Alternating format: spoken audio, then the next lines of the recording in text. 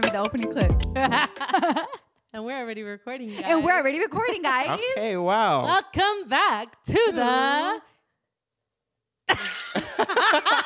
was like, that's just going to say that.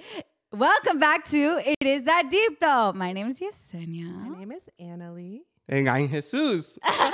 Everybody, welcome Mr. Bobby, a.k.a. That's Whoa, his nickname. a.k.a. Mr. Bobby, a.k.a. A.K.A. Valeria's brother. No. Oh, you know, I came here because I heard that Valeria is now the third honorary host. honorary co-host. So That's going to be hard to push her off, honestly. I don't know, because her episode was really good. So It was amazing. really good. Everybody that's listened to it has loved it. Yeah. I know. It was, even listening back to it, it was So good. So good. I received so much. Yeah.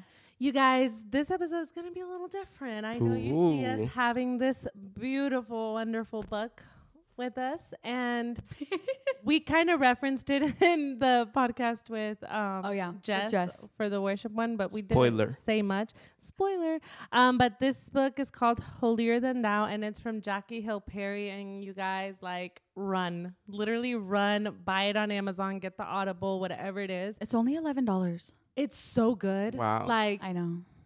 I mean, there's so much. I wish you guys could see my book on how much I have highlighted. But it has been such a blessing to me, and I know that it's been a blessing to y'all. I first kind of wanted to ask, what was y'all's favorite chapter? Because there's so much wisdom in this book that I literally have everything highlighted. I'm a highlighter, you guys. I highlight pretty much. I know I've highlighted some of these pages to its entirety. Right. Guilty. We need new highlighters. They ran out of yes. We were using it with the first chapter. Literally, once I got to chapter 5, it was like, yeah, no, I'm not highlighting. And I'm like, well, I'll bring out my pink one. And then the pink one was starting to dry. I said, Lord, how many new ones? It's time. No, but yeah, which one was y'all's favorite chapter? Do I go first? Yeah, okay. I'm gonna let the guests go first. Okay, I was telling Anna because as we were reading and we were talking about it, or a little bit, and she was like, "Oh my God, chapter 2 was so good." I'm sorry, I think I'm doing a spoiler. Who's her favorite chapter? I don't know what you're talking about. But as I was reading the book, and before we get to what the book is about, I was like, I'm waiting to that point where we get to apply the knowledge that she's giving us to our lives. Yes. So I think that came all the way till the end on chapter 6 and 7. So I think chapter 6 was my favorite. Oh, really? Yes. We're on the same page. Chapter 2. I mean, chapter 2 is really good. All the book is great, but I think chapter 6 was my favorite. And I guess we'll get to talk about it. Yeah. So I'm going to bring out on chapter 2. Oh my God. Literally, Bro, you guys. Honestly, let's start with the intro. If I could do a zoom in. We have everything highlighted. Let's start with the intro. This book is so good that it has you hooked on the intro, you guys. I'm not going to lie. Not all books have me hooked on the intro. Sometimes I skip the intro. But I'm so serious. Jackie literally hooked me. I was crying in the intro. I was like, bruh. I texted Yesenia. I said, girl, I don't want to drop this book. Yeah. And that's how you know. And that's how you know she's a good writer, because that's how you get a reader to read through the whole book. If you have a good introduction, they're gonna read everything. The way God uses Jackie and uses her words, it's beyond me. I know it's God speaking through her. Oh yeah. And everything is scriptural based. It's not based on her emotion. It's literally led by God. Yeah. Completely. You could see though, even from her talks with the Glory Conference, we went, me, her, Annie East, my grandma, and Maria, and just the way that she speaks so eloquently about la palabra and how she goes in and out of basically giving a sermon but going back to scripture, which I think is something that we lack in church today during sermons. I want to say that because she said something. They have a podcast that's called The Perrys, and they were saying that the church episode, you know which one I'm talking about? No. Watch it after. I'm gonna have to watch it after. Basically, they're talking about, she said, how to basically pick a church. And she was saying, if they're only 20% in the word, and then the rest is motivational speaking. I said, ooh. And the way that I've started listening now for that. And I'm like, wow, like it really is sometimes just motivational speaking stories, but it needs to be like a big chunk of it needs to be scripture. And you can see that in the way that she writes, in the way that she speaks. And that's why I think we're just so hooked, because it's so connected with how God wanted us to interpret his word. And I think she stays true to that. Yes. And she paints such a perfect picture. Yeah. The way she writes, I literally imagine every single thing the way she has written this book. Mm-hmm. Yeah. And the audible's even better because you get to hear her speaking. I know, right? Yes.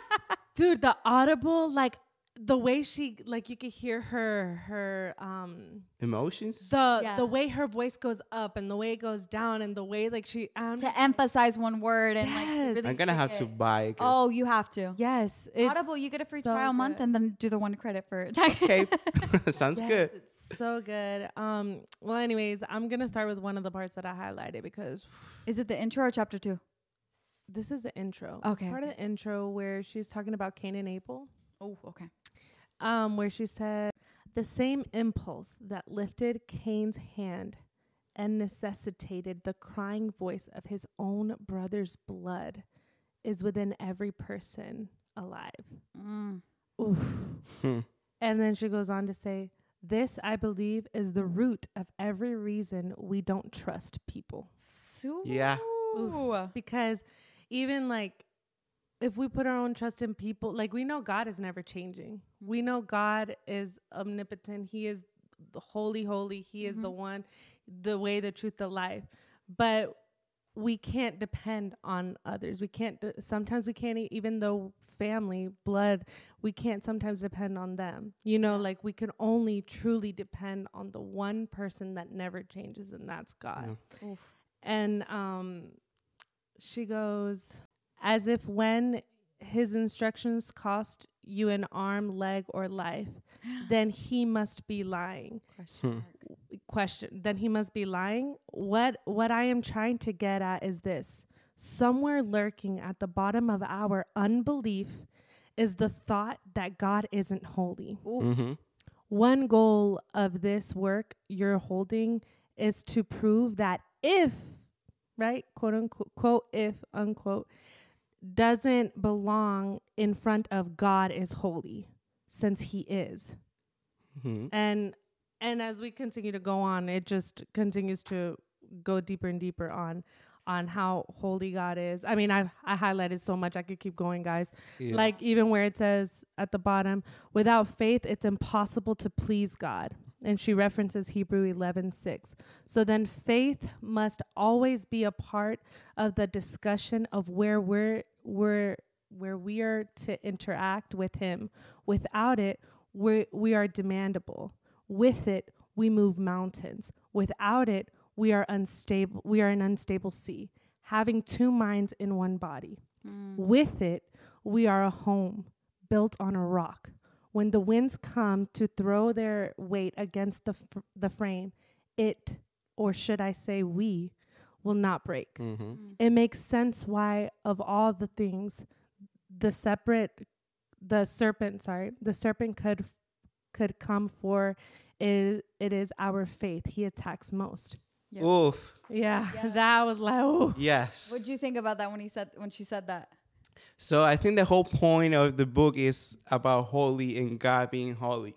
So that's the whole of the message of this book, and that's why she's presenting it. Hey, God is holy, and that's what you need to understand. Because if you don't believe that he's holy, then your sin comes from the place of your unbelief or of your lack of understanding who God really is. And I like later this next page, in the 5th page, it says, the soil from which all sin grows is unbelief. Oof. Oof. Oof. So I think when we fail to understand and believe who God really is, that's where our sin starts. That's where we tend to go in different ways that are not the ways that God intended us to go or created us to go to. Yeah. Because if we don't understand who created us, then we don't understand the meaning of why we are here and what is our purpose here. Well, it's just like we were talking about in the worship episode. Yeah. We're filming 3 guys. Third one today. It's just like in the worship episode, it's about perspective, right? If I don't understand who God truly is, then my understanding of God is going to be limited to my experience with life and the way that I view life, my perspective. Yeah. And so I'm not going to have, it's going to be an unbelief there because I'm limiting God. Yep. Based off of what I expect from people. Yeah. It's almost saying like, God, like, I'm not going to let you reveal yourself to me. I'm going to try to understand who you are. Yeah. It's like we all try to like, even, you know, I'm sure people who don't believe in a God, like they're trying to grasp this idea of an eternal being in the sky. And it's like, you are trying to grasp who he is by what you have seen. But the whole point is that this word is revelation. Like God reveals herself to him. What we said in the worship episode, God, this is a story about you. Reveal yourself to me. I'm not here to say, who am I in the grand scheme of things, but who are you in the in all of this? Yes, yes. On page 4, it also says, faith isn't optional in this case. We must trust God like our life depends on it, because it does. And it literally does. He gave us breath. I've said this already, like today, so many times, that it's just so true. He gave us breath. He created us. He doesn't need to depend on us on anything. And that's what she ends up going on to say in this in this book. God is so independent. He created everything. We depend so much on him, so much on each other, so much on money, so much on these other things. Yeah. God needs none of that. Nothing from us. Nothing. So why do we have such little faith? It's so good. I wonder too, because it's like sometimes that perspective that it's like, well, God needs nothing from me. It's like, okay, well, he needs nothing from me. Like, what's the point? But that's what I love about God, because he doesn't need anything from us, but still he created us. Yeah. And there's a reason why we were created. Not because, and by saying that there's a reason, it's not that God needed us, and that's what she's explaining in the book. Yeah. But he wanted to share of himself with someone else. Yeah. So that's how beautiful God is, that he doesn't need us to be here. He didn't need the earth of the humans at all, but still he created us. So we now have the opportunity to come to him and explore his holiness and just getting to know who he really is. Yes. I can't even remember what chapter it was, but I'm sure I'll find it as we continue to talk about it. But where she says, I think she's referencing, I think it was chapter 4 or 5, but I'll find it as we continue. But where she's literally saying that he doesn't need us to worship him.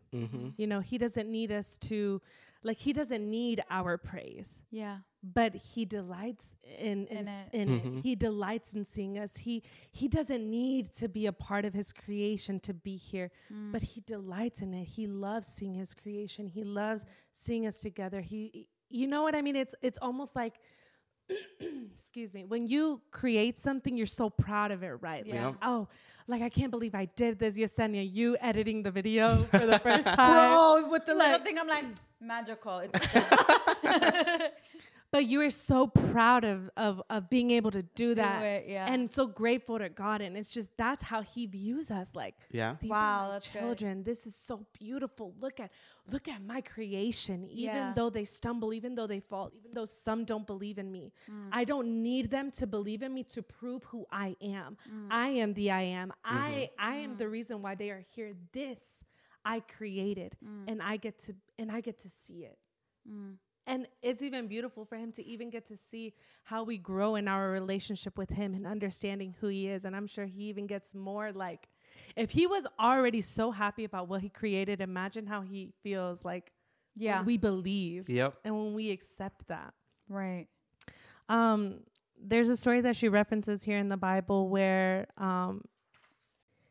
there's a guy that calls on to Jesus as a good teacher. Oh, this one's good. Yeah. That was the hook of the book. That was the first. Here you go.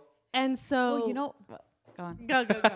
Well, for me, it was before that. It was the part where she said, and I have it highlighted. It says, right after I was going to say verse. Right after the sentence you said, the soil from which all sin grows is unbelief. We sin because it is our nature to do so, but it's not as if we always sin unintentionally. Like depraved robots without the ability to behave according to reason. We are thoughtful in our rebellion. With our rebellion, there's a level of reasoning within us when we decide which golden calf we'll love on any given day. With that said, the foundation of our idolatry, the sin begetting all others, is a specific belief about God. Oof. And after reading the whole book, this sentence makes It's so much more sense. sense. It's like, yes. Full circle. I'm like, wow, now I'm going to have to like reread the entire book again. Yeah. Like, there's so much here. So good. But about the story with the guy calling Jesus a good teacher, he called him a good teacher just because he was saying good teacher. He didn't believe that good as in God, you know? And so she goes on to say how his perspective of God and what he believed was how he was expressing it. Oof. You know? And then she says, hold on. I suspect that many of the methods and messages related to holiness may actually be encouraging the opposite, leading to an earth-grown morality rather than a heaven-sent righteousness. Like, we have this mindset of what's here, what's here. We don't have a more in morality than a heaven set than a heaven sent righteousness. We don't have a mindset of like heaven. We live more here. And so the man wasn't coming to him like acknowledging who he was or who he is. Yeah. He was defining good by his standards. Exactly. Wow, that's good. By a good morality, because it brings up the question, or what most people's argument is about heaven and hell, or the belief in a God of, well, I'm a good person. I have a good heart. Right? And it's like, by which means are you saying good? Oof. Yeah. Yes, and it's not about a good morality. It's about a heaven set righteousness that you don't understand, that our best are like filthy rags before God. Like, it's like, yes, he delights in our praise and he delights in our sacrifice, but good, our best, no se compara a la grandeza or la santidad de Dios. Yes, the holiness. Yes. And that kind of reminds me of this video I saw on TikTok where they said, you know, a lot of people don't like it when you say, oh, just because I do good things, I'm not going to go into heaven. But it's not that. But you're choosing not to believe in God. So why would God give you eternity with him if you don't want a relationship with him? If you don't want him, then why is he going to give you something you don't want? Heaven is not just a place that's just for like happiness and, you know, all this. And like, it's a place to worship God for eternity. So why is he going to give you that one thing you do not want? Ooh. He's not going to force himself on you. For eternity. For eternity. And it's like people don't, it's again, morality driven. It's not driven based on heaven sent. Yeah, you know? heaven sent, So that's good. And I love hearing the good teacher how then Jackie goes on to explain what's good and that God is good. Yes. And then she started saying, okay, so the only way that we can see the glory of God or understand better who God is through Jesus. Because he is God too. And so he reflects who God is. So when he goes and tells Jesus, oh, good teacher, he's like, why do you call me good? No one is good except God alone. Oh. Right. He was testing. Yeah, like, but if you read that verse, that happened to me when I first read it. It was like it sounds like God, like Jesus is trying to say, "I'm not God." Yeah, because he's saying, "Why are you calling me good if the only good one is God?" And as I was reading that verse, I was like, is he trying to separate himself from God? But he's God, and because he's part of the Trinity. See, I read it like, I want to see if you know who I am, so I'm gonna ask you this. Like, what? Like, I want to see why you call me good. Yeah. Are you calling me good just because? Yeah, because at the end of the day, if you're calling me good and God is good, then I am God. Which was the whole issue of Jesus being there, like everyone's like, who are you? Yeah. So if you're calling me good, it's because you know that I'm God, because the only good one is God. Yes. Oh, that's good. So good. That reminds me. I'm like, dang it. Go ahead. We don't have to go like fully in order. But going into chapter 1, she brings up what I brought up. What page? Give me 1 second. Just right here. Page 14. Israel saw with their eyes what we've come to know by faith, that God is holy. And then she references a book here that's from Stephen Charnock, which is Discourses upon the Existence and Attributes of God. And it says, God is good as he is God, and therefore good by himself and from himself, not by participation from another. It is his very nature to be righteous, as in right, as in conforming to a set standard of morality, the standard being himself. I said, the standard being himself. And I'm like, we think, like we have, again, it's going back to this idea of that what we think is good and then placing that on God. And then it goes back to our experiences factoring into how we perceive God. And I think Jackie later on, I don't know if it's 3 or 4 at this point, but she talks about how, you know, our relationship with a father, our relationship with like a friend or whatever, it causes this distrust in people and certain relationships that were supposed to be a certain way, but we're not. And then we place that on God. Yes. We go, why are you this? Why are you this? And God's like, yes. that was them. That was not me. Well, you saying that, like, based on this part where she says, holiness is not an aspect of God. Holy is who he is through and through. His attributes are never at odds with one another, nor do they switch places depending on God's mood. They are him. God is his attributes. That means all that is in God simply is God. Like it just goes again. It doesn't matter if God's like angry or whatever. He's still true and true. Like he doesn't change the way he loves us. He doesn't change the way he views his creation. He already knows when we're going to fail, when we're going to do all this, but he doesn't let his, I would say, disappointment in us change who he is. He still loves the way he loves. He still gives mercy. He still gives grace. Like he's unchanging, yes, despite us being ever changing. Yeah. God's like, yeah, you said you loved me yesterday, but let's see again. No, just kidding. There's a part, let's see. Okay, right here. So he's talking about, and I brought this up in the worship one, it's Isaiah, the holy, holy, holy, where the seraphim are, and then Isaiah falls and he's like, Lord, I'm sorry, like I'm a man of unclean lips. Like he falls into confession. And it says a depth of self-awareness accompanied with real life fear.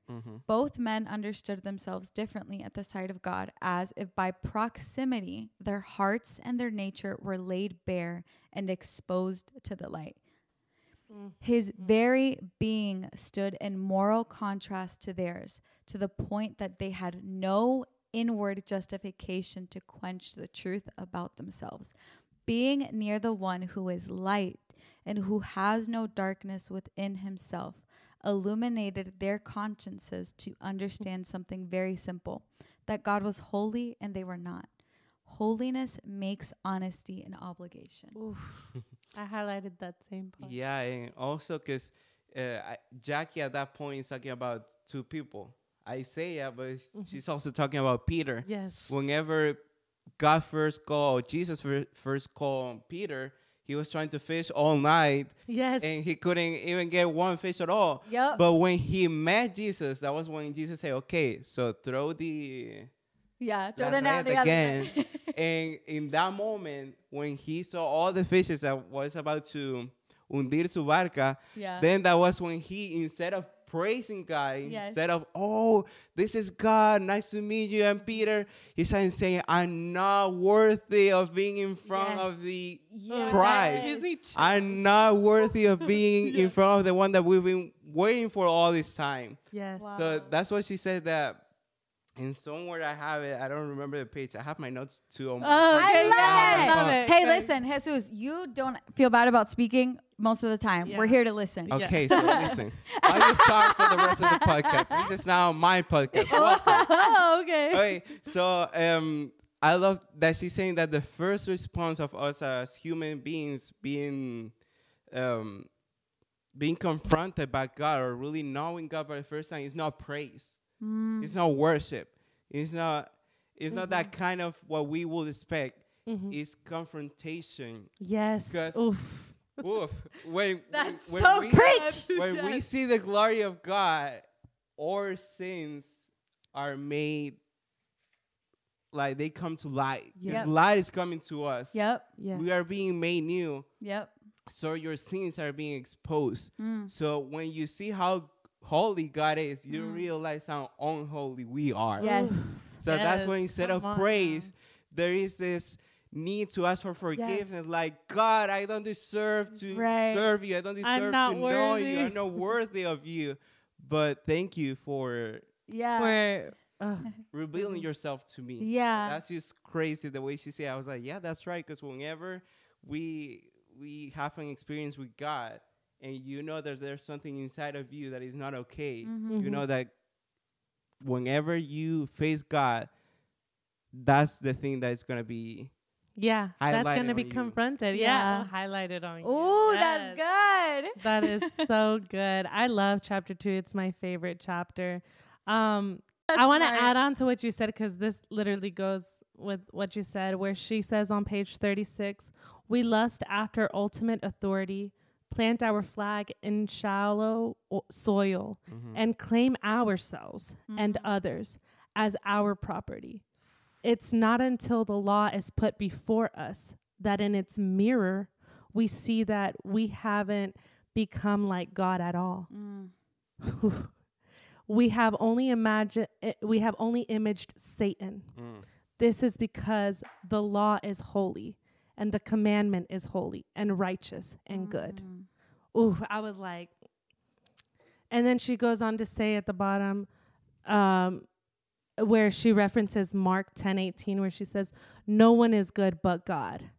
As in, and then she says herself, as in, no one is holy but God. Because it says good, but God is good and he is holy. So no one is holy but God.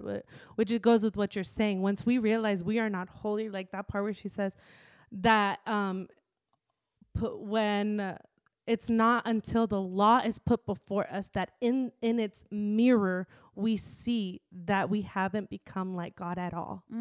Where we realize, I am not that great. I don't have it all together. Am I a reflection of my experiences or God? Exactly. Oof. Yeah. And that's, I was reading the book of Romans before I started reading this book, and it talks about a lot about the law and if it applies now to us or not. And Paul was saying the law is still good because the law is what show us. I love that part. Yes. How bad we are. Yes. Because yes, we have something inside of us that tells us what is right or wrong, or nuestra conciencia. But also God brought the law so the Israelites could see how they were supposed to be and how the things that they were supposed to avoid. But instead of using it that way, they just started ignoring the law at all. So whenever Jesus came, he was to die for us because he came to accomplish the law. He came to be that perfect one that accomplished the law for us, because we will never be able to do so. Yes. Even how in the book she refers it as, like, you know how people would bring burnt offering, you know, the pure animals that, you know, and so that's Jesus. He's the pure one, the one who's never sinned, the one. Yeah. So I'm just like, oh, wow. On page 56, you guys, I literally. Oh, wait, let's go back to 50 first. Okay, let's go to 50. I was like, let's go back to 50. Girl, because I like 52. I like 50 Okay, as well. so I basically highlighted this whole page. Okay, so sit with me a little bit, but it's very good. It says, not many people would dare call God a liar out loud, lest they be guilty of blasphemy and kept from forgiveness. What the mouth doesn't say, though, the heart still reveals. For the mouth speaks what the heart is full of. How we live is the evidence of what we believe about God. So again, I believe in God, I pray, I this. And it's like how we live is the evidence of what I believe about God. Yes. Okay. And it goes, if Lord we serve, if Creator we're humble, if Savior we trust. All of the above wasn't discerned without help. It was communicated through the world and the word. The problem with our nature is that it corrupts our minds, inflates our egos, meddles with our vision, and darkens our understanding so that when God decides to tell us anything, we determine its integrity by how we feel over who God has revealed himself to be.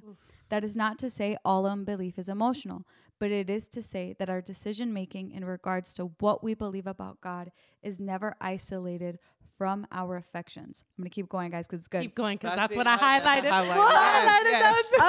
Okay. Before we are unchained from sins as slaves and lovers of it, truth is resisted because it demands something from us.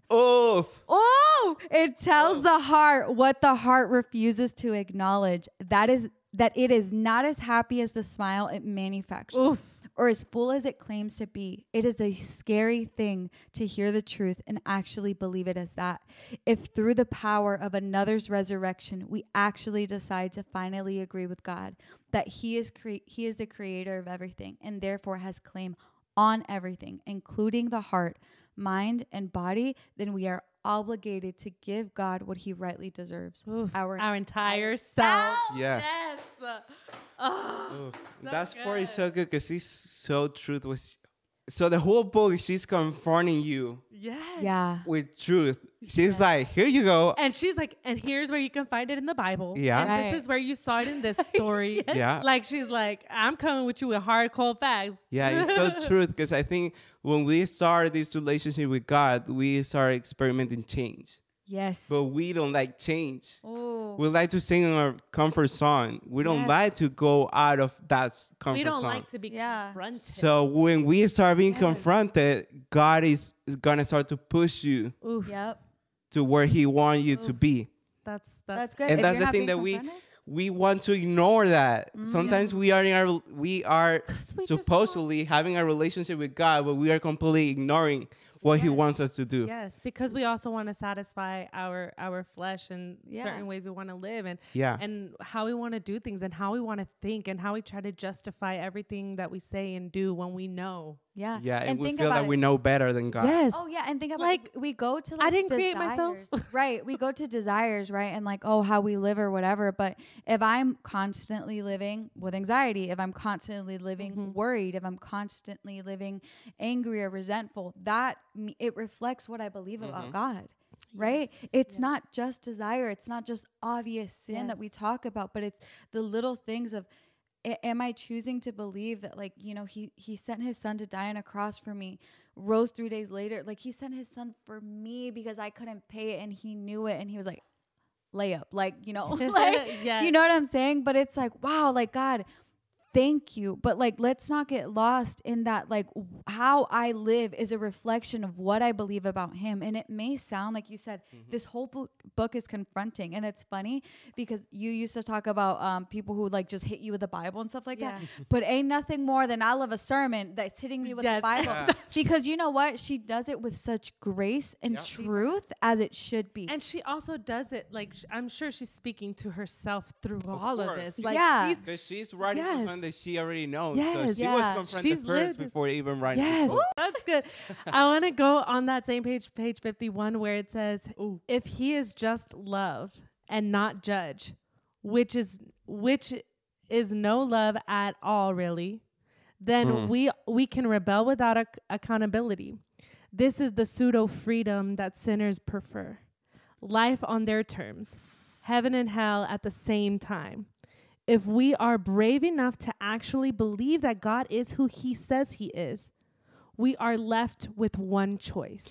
Worship. If God can sing, then he can sing against you. If he can sing against you, shouldn't that make him the most trustworthy being there? So if he's holy, then you should trust him and not anything else. Right. If he could, he wouldn't be God. And that's what she ends up saying. And it's true. And then towards the bottom where she's referencing Deuteronomy 32:4. The rock, his work is perfect. For all his ways are justice. A God of faithfulness without iniquity. Without iniquity. Just and upright he is. And then she goes to Exodus and says, what God has commended, he himself embodies. God honors. God is life-giving.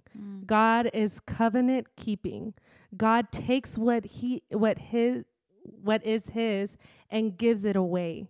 God tells the truth.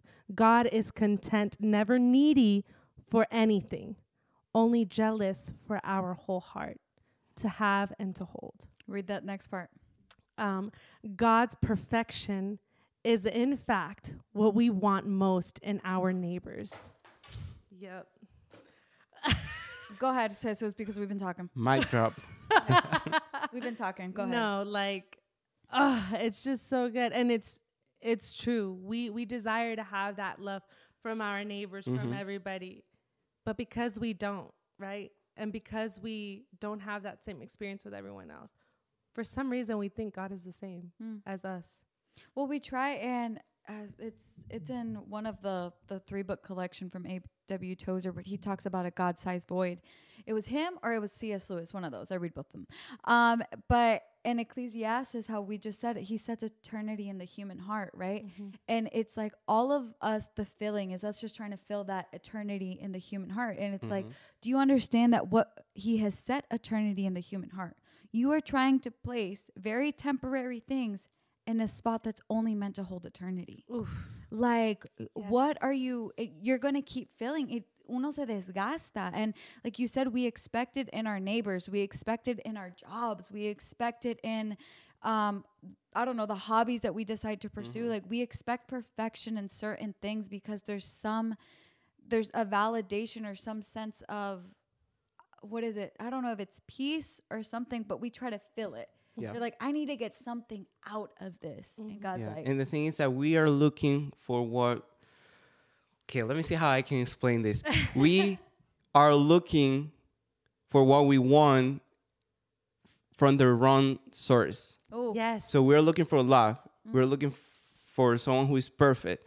We're looking for a perfect relationship. We're looking for that perfect friend. We're looking for that perfect father. We're looking for that perfect mom, for the perfect siblings. We're looking for everything to be perfect, everyone to be good. But the only good is God. So if you're looking those on people, if you're looking at somewhere else that is not God, you're never going to find it. You're going to be disappointed by people. Right. And that's the whole thing of the book. We need to trust God because he's the only one who will never disappoint us. Because he's good. He's perfect. Everything that he does is perfect. Yes. But if you are looking for the love in someone else, you're going to get disappointed. Oh, bro. And then forget about it, because it's like when it comes to people and not just jobs, like you expecting God out of other people, like it doesn't just take something out of you, but it takes something out of that person, because the amount of weight that you put on that person to carry basically like your source, like for them to be the source of your happiness. And it's like, if there's one thing I've learned, and it's like, you have to be whole, you have to be filled from the source, because if not, you're going to not only be, drinking from the rest of the other people, but like honestly, like draining from other people. Like you're going to be a leech, and to be able to learn that and come to that realization with yourself of, it's like, am I going to spend the rest of my life being a leech? Like the source is eternity. Like he set eternity in the human heart. I come to him, like come to the source, like to fill that. Don't go to people to, like you said, love, mom, dad, like the parent thing. That's a little bit more difficult, because it's like we have this expectation of how a parent should be, and they should set that example of what God is for us. But it's like, our parents are not perfect, and sometimes I have made this argument, and I'll talk about it in an episode that's going to be called The Father's Love with Maria. But I feel like sometimes I don't want to have the expectation of what a dad is or have a dad in my life because I'm going to place an expectation of perfection on it. Yeah. You know, I'm going to expect I need a dad to be a dad, the one that you see in the Disney Channel movies, the one that you see on those TikTok videos that make you want to cry or something like that. Like I want this perfection and I have to remove that because it's like the source of all my joy is God. Amen. And that is enough. That is enough. Amen. Yeah. God is enough. No. God is enough. I don't know. Moment of worship. Shout out Lecrae. That was like beginning.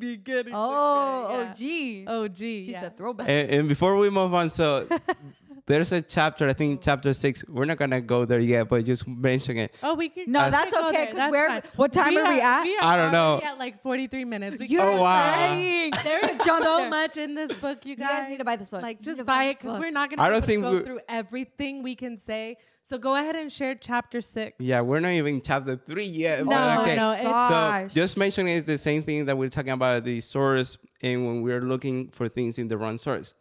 She talks about idolatry. And idolatry is when you change when you give something the place in your life that God should have. So she explains perfectly how you are gonna get disappointed by the things that are your idols. Yep.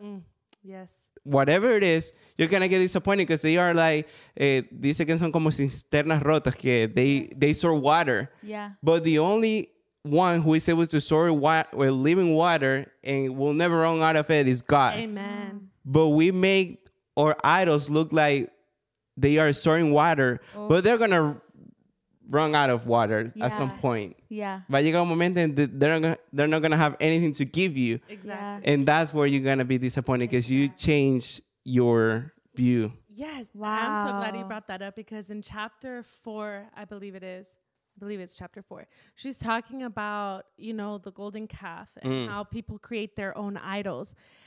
And already I'm just like, even before she goes in, right? I'm just like, wow, people created these gods in the image of something God has already created, which is the animal. Yeah. And I'm like, so you're saying your God is the God most high when the image that it is what God created as, what's living. You know what I'm saying? Yeah. What verse is that? Is that they started to worship created things over like their creator? Oh, that's so I know what you're talking about. I can't quote it, but I know what you're talking about. Yeah. And so she goes on to say in chapter 4, and if I look for it, I'm gonna tell because I have everything fully highlighted. But Fully she goes highlighted. on to say, like, these gods that they worship, they're not living. They don't have eyes to see, ears to hear, mouths to speak. So how could they say that they see there's something bad coming? How could they say that they are fully all-knowing when they were created by the hands of man? Yeah.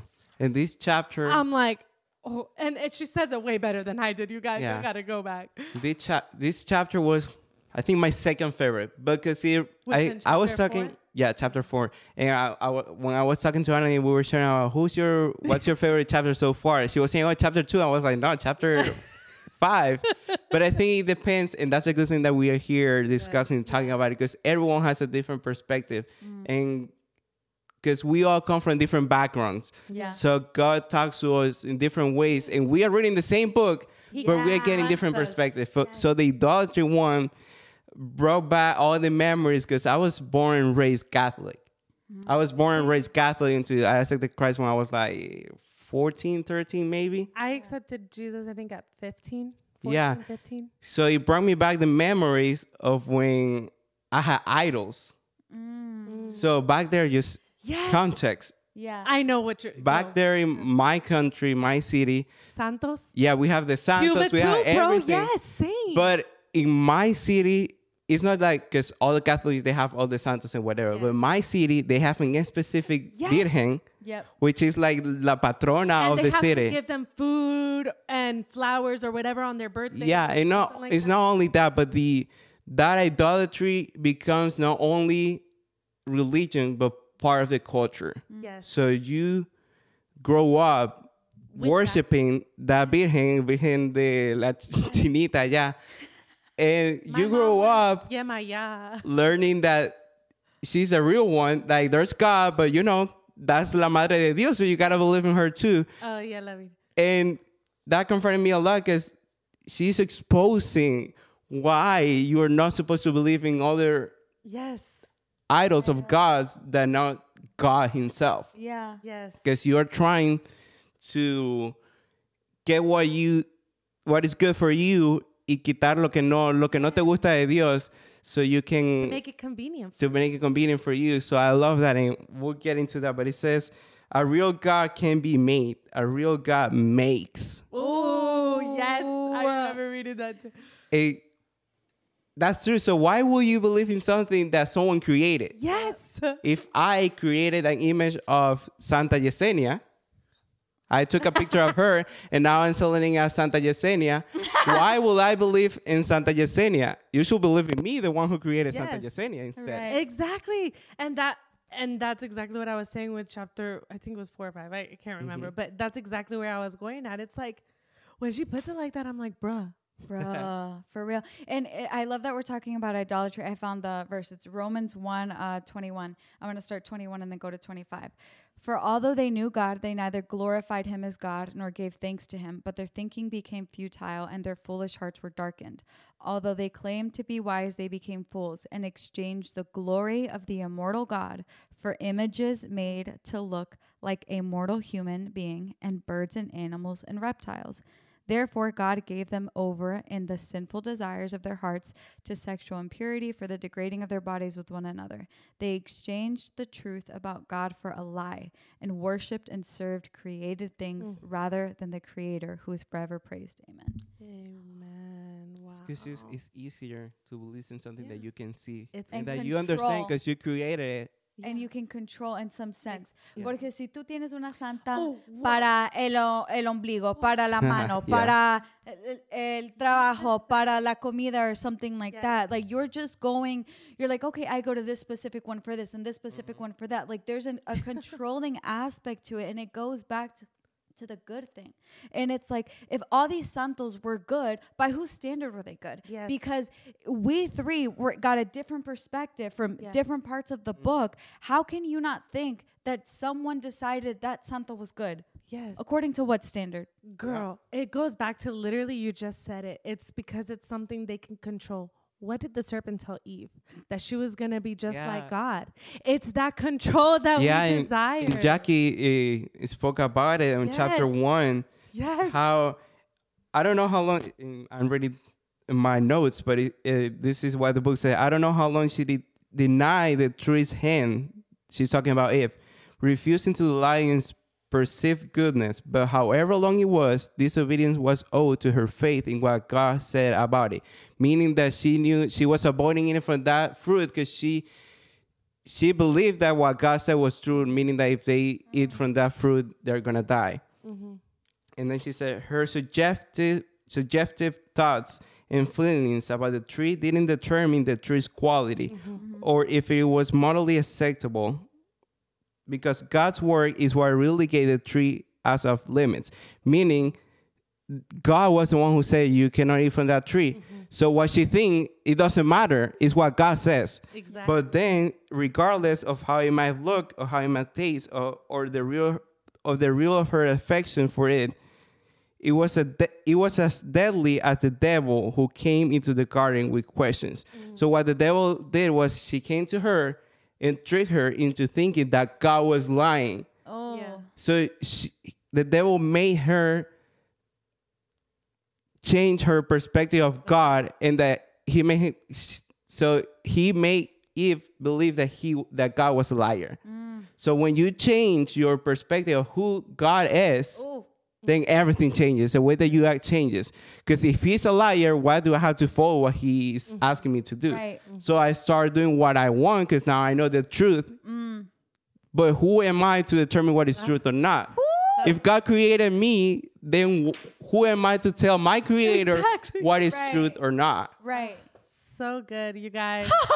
I swear I want to keep going. Wait, there's one more thing. I was like, because what was his name that reached for the veil, but the veil was to not be touched? I don't know. It was Usa? the Israelites we're not allowed Usa. to. It was Usa. Yes. And he reached for the veil because it was gonna fall. I got it. But when he touched the veil, he died. Yeah. And so David got mad. Yes, it was Yes. talking about we don't only see transcendence on the mouths of worshipers or on the front ends of prayers to God for help. After God does deliver, such as in the case of God's deliverance of Israel from Egypt, after the fact, praise is given to the distinctiveness of God again, seeing that there is nobody and no one who can do things God can do, like cause an entire community of people to walk through a sea on dry land. And then it says, it references Exodus 15:11. But the part that I was thinking about where it says on page 73, it goes, devoid of all, we reach behind the veil too quick to even notice the disrespect. Yeah. We enter the Holy of Holies and treat the mercy seat like a footstool. As if God really needed us to. Oh, He doesn't need us. right. So, and it's like, in a sense, it's like, I understand probably where Uzzah was coming, like, oh, I respect God and da-da-da. Right. But we shouldn't have reached there anyways. God doesn't need defending. God doesn't depend on us. There's no reason to depend on us. So Yeah. he should have just trusted that he was. Yeah. Yeah. Got it. And this is chapter 5, and she's talking about that God is just, Yes. the justice of God. So she's talking, if God is holy, he has to be just too, meaning he has to do whatever he has to do to remain holy. Yeah. So that's what was happening with Uzzah. When he reached to grab the ark, he died Yeah.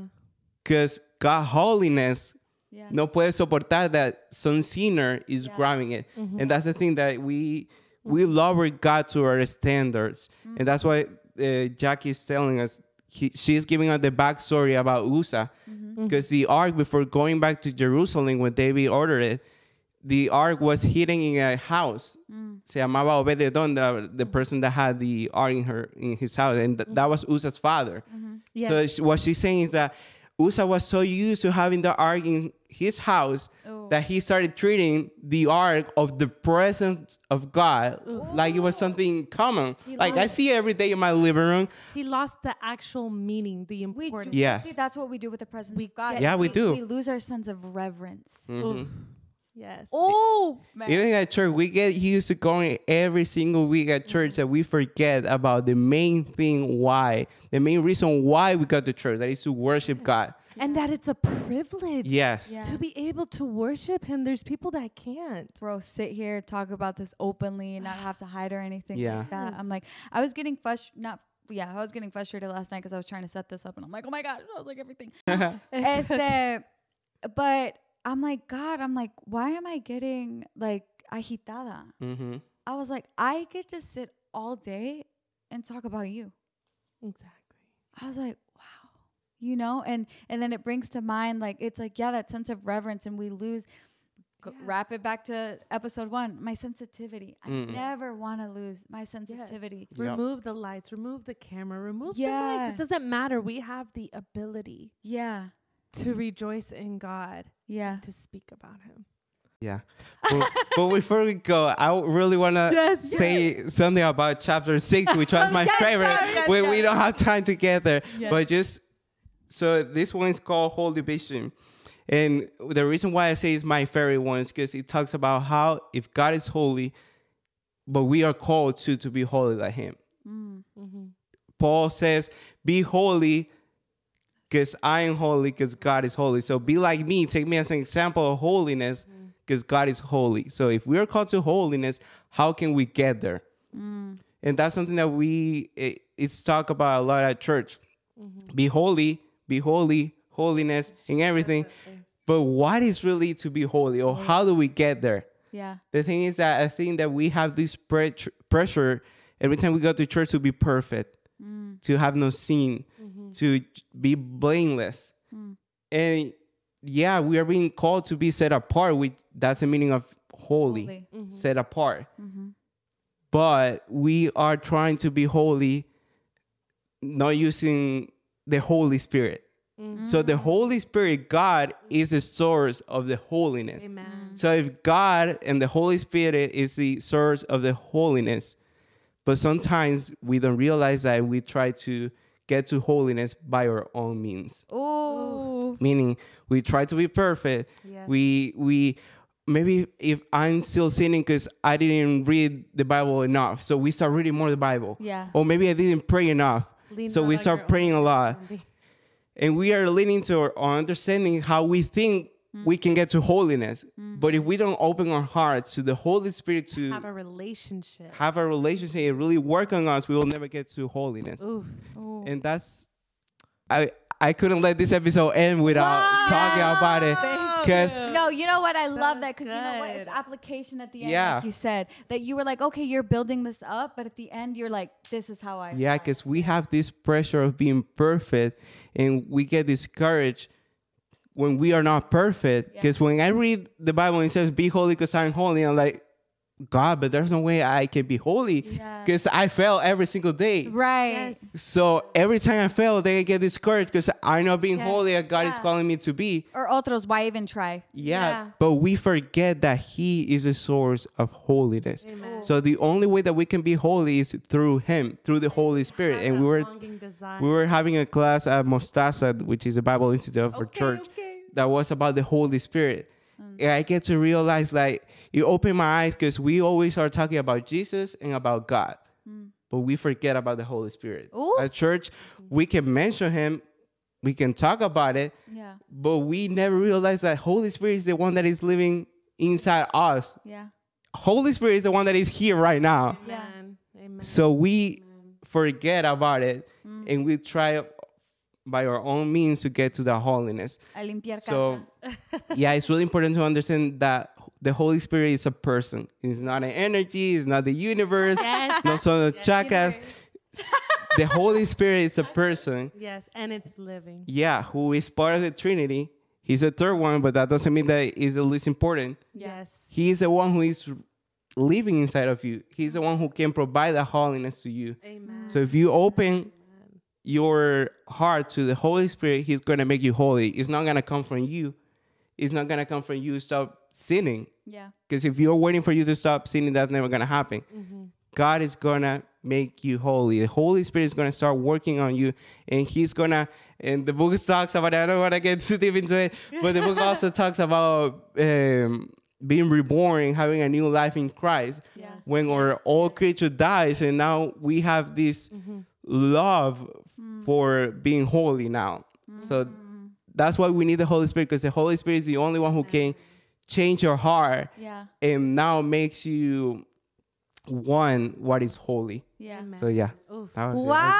I didn't want to let this episode go without that part, because that was my favorite part. That's like the best way. to Right. end it. I was like, you know what? That was the best part. We're going to cut everything before that and just.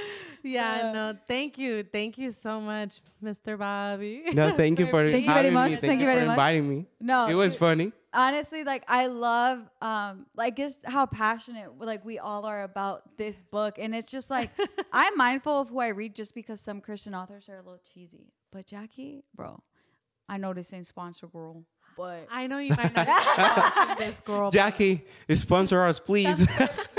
What is it that they call the picture on the thumb YouTube clip. video? Or thumbnail. Thumbnail. Thumbnail. Oh, yeah. Thumbnail. All right, guys. Well, thank you so much. Jesus, we're going to ask you to pray us out. Okay. So let's go. All right. Thank you, God, for your presence. Thank you for allowing us to be here and just talk about you, talk about this book. Thank you, God, because you give us the tools that we need in order to understand more of you and your holiness. Thank you, God, for Jackie, for the word and the teaching and the way that she's able to teach us about you, God. Thank you now, because through her now we are able to learn more about you. And we bless her, God. We ask you that you remind us that you are holy, that you are good, that you're the only one that we can trust because you are holy and there's no way you can fail us. That you are the standard by why we should measure everything else. Please, God, we ask you that our side never moves away from you. No deje que nuestro corazón empiece a definir las otras cosas por otras personas o otras cosas. We ask you, God, for you. We give you the place that you deserve in our hearts. And we ask you that you make us holy as you are. Help us want more of you and help us understand that you, the Holy Spirit, is the one that can work on us so we can be holy as you. Thank you, Jesus, because you are so good. In your name we pray. Amen. Amen. Love y'all. Yes. All right, guys. We love you very much. Please leave us a question. Thank you for having me Mr. here. Bobby will be back.